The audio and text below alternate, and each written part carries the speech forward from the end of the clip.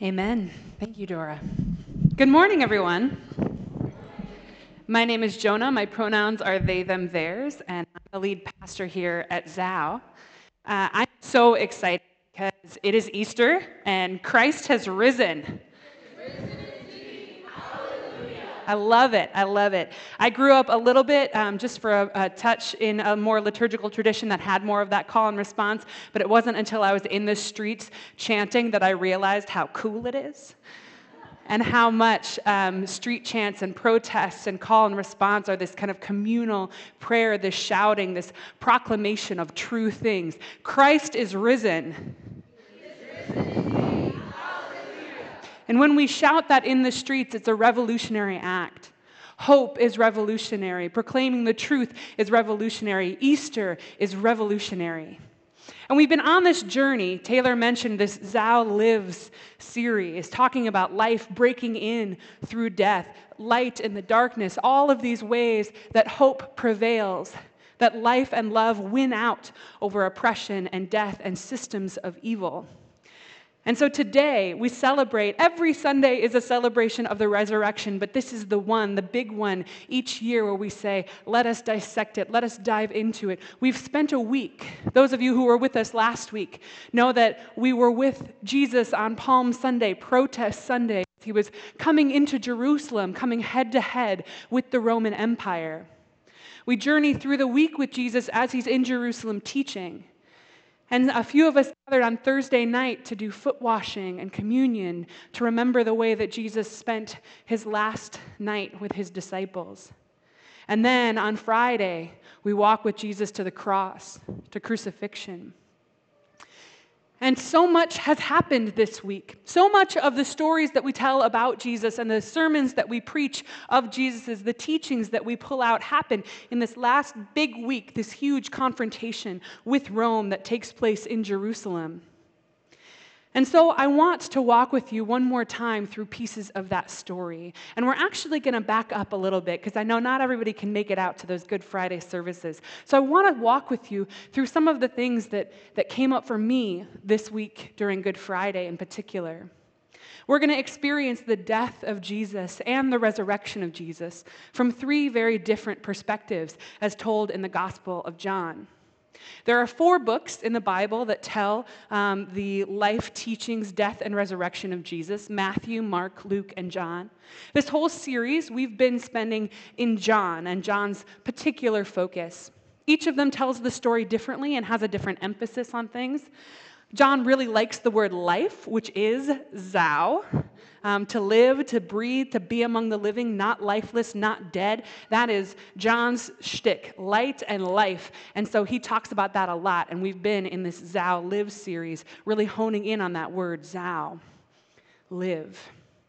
And so in John, we have a couple of different people experiencing things really differently. So I want to talk to you about the death and resurrection of Jesus from the perspective of Pontius Pilate, who represents this kind of middle management in the empire, bought into the empire, but swayed by the teachings of Jesus. Peter, who is a faithful but troubled disciple, and Mary Magdalene, who is, of course, the center of this reading today. So middle management, Pilate. We talked a lot about middle management last week, these people who are kind of caught in the system. This is not Caesar, although Pilate gets close. He's a Roman governor. And he is bought into this system of evil and oppression, this domination system it's sometimes called, these structures and institutions of oppression that keep things the way they are. Middle management is very bought into the status quo. It benefits them tremendously. It does not benefit them as much as resurrection and life would, but it is very difficult to see that when you're living in opulence. And so Pilate, like all of these middle managers, is bought into the way things are and doesn't want anything to be disrupted. Just like the high priest and the council of religious leaders that had been appointed by Rome, co-opted by Rome in the Jewish system at that moment in history, there is this threat, right? This threat of this uprising, this Jesus who has been stirring up peasants and stirring up rebellion out in the countryside and is now coming to Jerusalem, this seat of power, to come head to head. Like, this isn't really good for those people who are just trying to keep things chill. who are just trying to get their meager, take from this system and structure of evil that takes and takes and takes from everybody, but gives a little cut to the middle management class. So Pontius Pilate is caught up in this system, and he's doing very well. You could even say he's management. He's no Caesar, but he's doing very well for himself. And so like everyone else, Pilate's trying to watch his own back. He's trying to save his own skin. And so when the chief priests and the council comes to Pilate and says, hey, take this Jesus off our hands. You have to kill him. We want him dead, but we don't have any laws that allow us to do that. So you need to take him and crucify him. Pilate says, whoa, this is not my deal. I'm not Jewish. I have no idea. Why are you dragging me into this?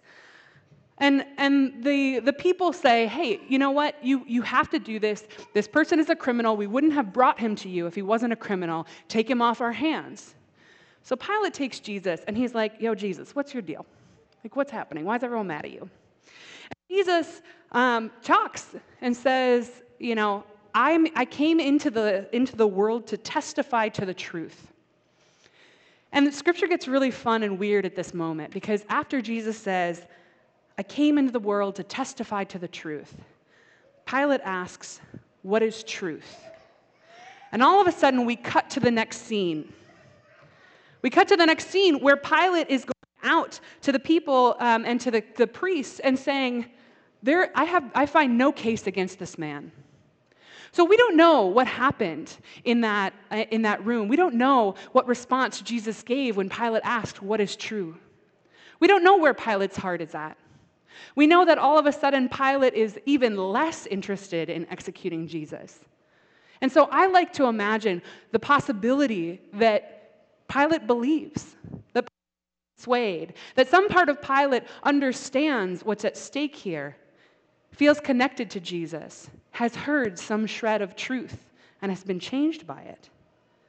And so he says, I find no case against this man. Let me release him. And the priests are like, nah, no, you don't get to do that. The Pilate says, hey, I actually do get to do that. There's a specific thing where, because it's Passover, I get to release one of your prisoners. You want me to release this guy, this Jesus guy? Should I release Jesus? And they're like, no, anyone else, Barabbas. And so they say, hey, give us anyone else. We don't want Jesus to be released. And so Pilate is really trying here. He's like, okay, all right, you're mad, I get it. We'll flog him. We'll flog Jesus publicly. Okay, everybody, get it out of your system. I know you're mad. And then afterwards says okay, he's been flogged. You good? We good? And they're like, no, kill him. And Pilate is just kind of going a little out of his mind at this point. And he's like, listen, there's nothing he didn't do. I flogged him. Why do you want me to kill him? Come on.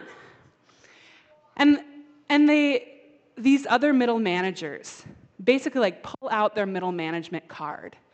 And they say, if you release this man, you are no friend of the emperor.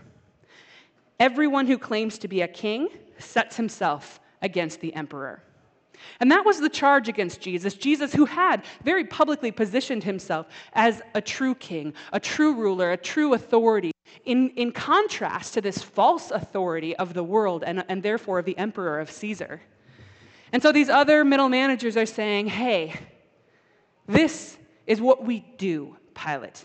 We protect this system. It doesn't matter what you believe about this man. It doesn't matter if this man is innocent. If you want to be a friend of the empire, if you want to be a friend of the emperor, then you better kill this man now. So what does Pilate do?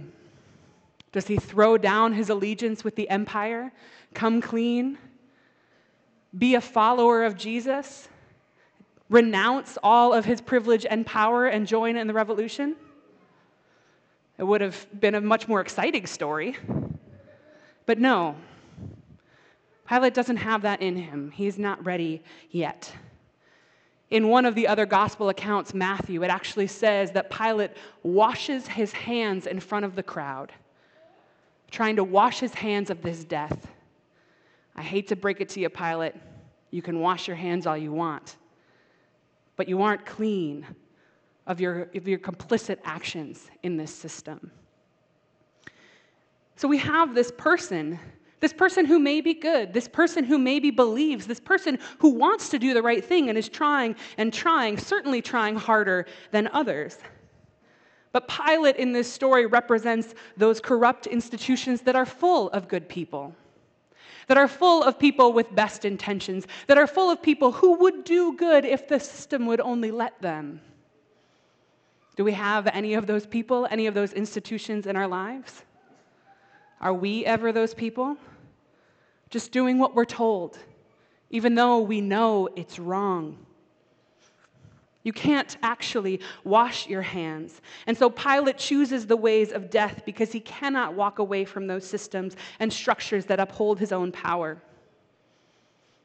In the resurrection, there is no story of Pilate. There is no story of Jesus coming to Pilate and revealing himself. Perhaps Jesus does. Perhaps Jesus goes to Pilate just as Mary, but Pilate still can't see him, can't recognize. He's too bought in to death. That doesn't mean that God doesn't offer life to Pilate, only that Pilate is still too trapped to see it. And we are like this when we are too bought into the ways of the world. There is something that each of us benefits from in the status quo. It is different for each of us. Some of us have more and some of us have less, but we all have something that says, just keep it the way it is. And whenever we cling to that more than we step out in that promise of faith, in that promise of life, we are clinging to death, and we can't see the life and light in front of us. We can't see the resurrection because we are stuck. We are stuck in our systems of death. So let's move on to Peter. He's a more fun character. Anybody know Peter, Jesus' pal? Peter is like this wonderful, schmucky person. He's the most relatable disciple to any of us who are just like a little too extra sometimes. Everything about Peter is super exaggerated. He has faith to move mountains one day, and he's totally lost the next. Anybody relate? Peter. He jumped out of the boat, right? He walked on water for a second, and then bam, immediately sank. Thursday of this week, with Maundy Thursday, with the foot washing, we have this really, really amazing story. It's like peak Peter, where Jesus is like, hey, friends, I love you. I want to serve you. I'm going to wash your feet. And Peter's like, no, you are my Lord. I could never. And Jesus is like, Peter, chill. I'm like here to serve you. This is my intention. Like, go with me here. And Peter's like, oh, well then, Lord, all of me, head to toe, wash my entire body. And Jesus has to be like, Peter, you've showered today, it's fine. Just let me wash your feet. And if you think I am exaggerating, please go read the gospel text. It is like that. So Peter is this wonderful and wild character. And so Peter just does this back and forth thing, right? 1 foot in death, 1 foot in life. Jesus knows that Peter is going to deny him, even tells Peter. And Peter's like, no. Do we have I skipped the hand washing. I'm like not used to my own visuals yet. But here we go, yeah. Jesus, Peter, you're going to deny me. Peter, never. Also Peter. Who? Him? Also Peter. Never met him. Also Peter. Did you say Shmeezus? This is Peter. This is Peter. This is the one who is all in and loses it every 5 minutes. And so Peter who believes in life, believes in Jesus, believes in resurrection, and also believes in death and falls hopeless and loses his way all of the time. Peter experiences the death of Jesus as this mishmash of intimacy and joy and beauty in the final week, this meal with Jesus, the washing of the feet, and also this betrayal, his betrayal of the one that he loves. This is someone who left his job, left his profession, left his community to follow Jesus into the countryside. And still, when the chips are down, he can't truly believe that God has his back. He can't truly believe that Jesus is the one. And so when he is asked, do you know this Jesus? He says, no. And so, in this story, when we arrive at this part of the John text, Mary goes to the tomb and realizes that the stone, this big stone, this huge boulder that like not any one person could have moved, has been rolled away. And so she's like, oh, I'm going to need backup. So she goes and she gets Peter and another disciple and brings them. And so when the tomb is rolled away and Peter arrives to see this, they come and they freak out. Peter and the other disciple. It says they believed, but it also says in the same sentence, for as yet they did not understand the scripture that he must rise from the dead. So I'm not really sure what the text means when they say they believed. Does it mean they believed that he had been stolen, the body? Does it mean they believed in the resurrection but did not understand it yet? But it would be very Peter to both believe and disbelieve at once. It would be very Peter to hope and to long for it and also to be still too afraid to be fully bought in to the resurrection, to life, to be too afraid to say he is alive while holding that hope, holding it in his chest. And so they return to their homes. And we find out later that they've actually locked themselves up, barricaded the doors. That Jesus has to come in through those locked doors miraculously to find them because the fear has overwhelmed them in that moment. Now, their time will come. Their time of seeing Jesus, the resurrected, will come. But in the morning of the resurrection, they are still afraid and in hiding. We are like Peter. We are like Peter when we go back and forth, when we have one foot in death and one foot in life. We can see it and we can't. We can hold it for a moment and then we lose it. The resurrection is real and waiting for us the moment we trust and believe, and it will continue to be there for us while we doubt until we can pick it up again. Perhaps Peter did believe for a moment in the empty tomb and then lost it and retreated back to his home behind locked doors. But he will believe again, and it will still be true the whole time.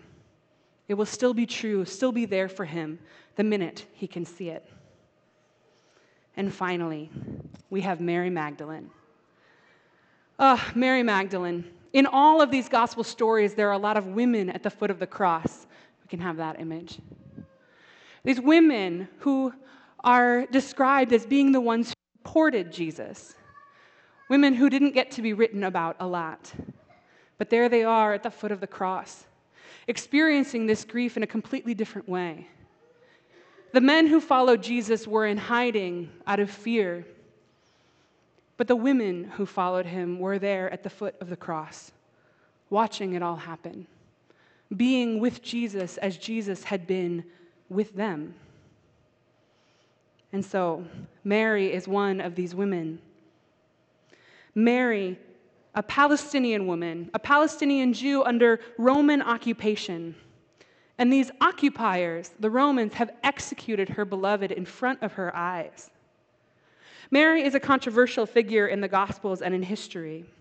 There's one tradition of imagining her as a really wealthy woman, and it's this really beautiful, powerful figure. But all of the historical and biblical accounts we have of her is actually that she's very poor, that she has been unmarried. The Gospel of Luke says that she has 7 demons in her. And we don't know what that means, but however we interpret it, it means that she would have been isolated, cast out. She would have been treated as a contagion. And so, as she is not only navigating patriarchy and also the pain of occupation, where people who had more rights, Roman citizens, and more weapons, Roman guards, could do anything they wanted at all times. Additionally, within her own community, she would have been outcast, considered contagious, considered too ill, too possessed, too demonic to be a part of her own community. She was considered unclean and infectious. That is, until the man who loved her, the man who she loved, healed her. The man who saw her worth, who saw her place in a new kingdom, in a new life, in a world where death had been dismantled, and offered it to her, offered this vision of a new kind of living, offered her life, and she took it. Here is a woman who has been to hell and back, and she has followed Jesus, her beloved, her Savior, ever since. But the point at which we enter her story today is perhaps the lowest ever. The man she loves has been executed publicly on a cross. She watched him die. She watched her hope die in front of her. She has the most at stake here. She has the most to lose. She has watched people in power jeer at Jesus, mock him, call him names as they mutilated his body and murdered him. And in her grief, she goes to the tomb. We can have the next. We don't know why she's at the tomb. Perhaps she wanted to anoint his body one last time. Perhaps she knows he's gone, but she wants to just be, even if he's not in it, to spend one final moment with him. But he's not there. There are others there, dressed in white, and she seems to take no notice at first. She's just weeping. They ask her why she's crying, and she despairs. They have taken away my Lord. She turns around to see another person there, a man, perhaps the gardener, and he asks her, "Why are you weeping? Whom are you looking for?" Desperate, she starts to plead with him. If you have taken him from here, let me know where you have laid him. She is so blinded by grief and pain that she can't see him for who he is. And then something incredible happens. Something beautiful and warm, something familiar but striking. Reaching through the pain and hurt and tears, Jesus calls her name, Mary. Suddenly, Mary is awake to the presence of her beloved before her eyes. Perhaps he doesn't look the same. Maybe his voice has changed. All the gospel accounts make it sound like the risen Jesus is unrecognizable to even his closest friends, even to Mary Magdalene. But when he calls her by name, something wakes up inside of her, that hope again, because she had not succumbed all the way to death. She had some hope left alive within her. It wakes her up. Death has not won out after all. And she cries, "Rabboni," teacher. We don't know precisely what happens in the next moment between them as they experience this reuniting, this resurrection. Because the resurrection has just happened in this moment for Mary. It has just become real and just become true. And so as Mary has her resurrection moment, as she hears her name, as she is transformed from death, from the death that she was experiencing, from the death of her own tears and her own grieving and her own loss, into life, into hope, into the proclamation that he is risen, he is alive, and death will not win out. They are there together. Jesus tells her, "Do not hold on to me," and commands her to go out to others to testify to the risen Christ. And so we have both this welcoming in and this sending out. This, yes, I love you and I am here. And no, you cannot hold this moment forever. You must travel with it. It must propel you. It must send you out because you are the only one. Mary is the only one in the universe in this moment for whom Christ is truly risen. Mary is the first. Mary is the first to see and the first to believe, and therefore Mary is called to be the first to proclaim, to shout in the streets, to testify. Because of Mary's lowly status, particularly her identity as a woman and an unmarried woman at that, testimony in courts in her day would have been out of the question. Her testimony was considered useless. And yet, God's ways are not the ways of the world, and the courts are fallen to the systems of death just like everything else. But Jesus, in bringing life and resurrection, shows us a new way, that her testimony is the most valuable, that the person that Jesus chooses to testify is that woman alone weeping in her loss, that woman that no one wants to trust, that woman who has been disregarded. That woman is the testifier of the truth of the risen Christ. That woman is the person who brings the truth of life into the world for anyone who will hear it. Whether or not the world is prepared to hear her, she knows what she has seen, and she tells the disciples, "I have seen the Lord." She testifies to the risen Christ, to anyone, to everyone. She may not have been considered credible in her own context, but look at what her testimony has done. How many of us have heard the testimony of the risen Christ? Mary Magdalene told the world the truth of hope, life, and resurrection. Mary Magdalene is us too at our best moments. Mary Magdalene is us when we are the most marginalized and the most aligned to truth. Mary Magdalene is the women who have seen the men they love criminalized, mocked, and murdered in the streets, who have wept over their beloved, asking, "Where have they gone?" Mary Magdalene had nothing to lose from this world that is so broken. And so, of course, she is the first to truly believe.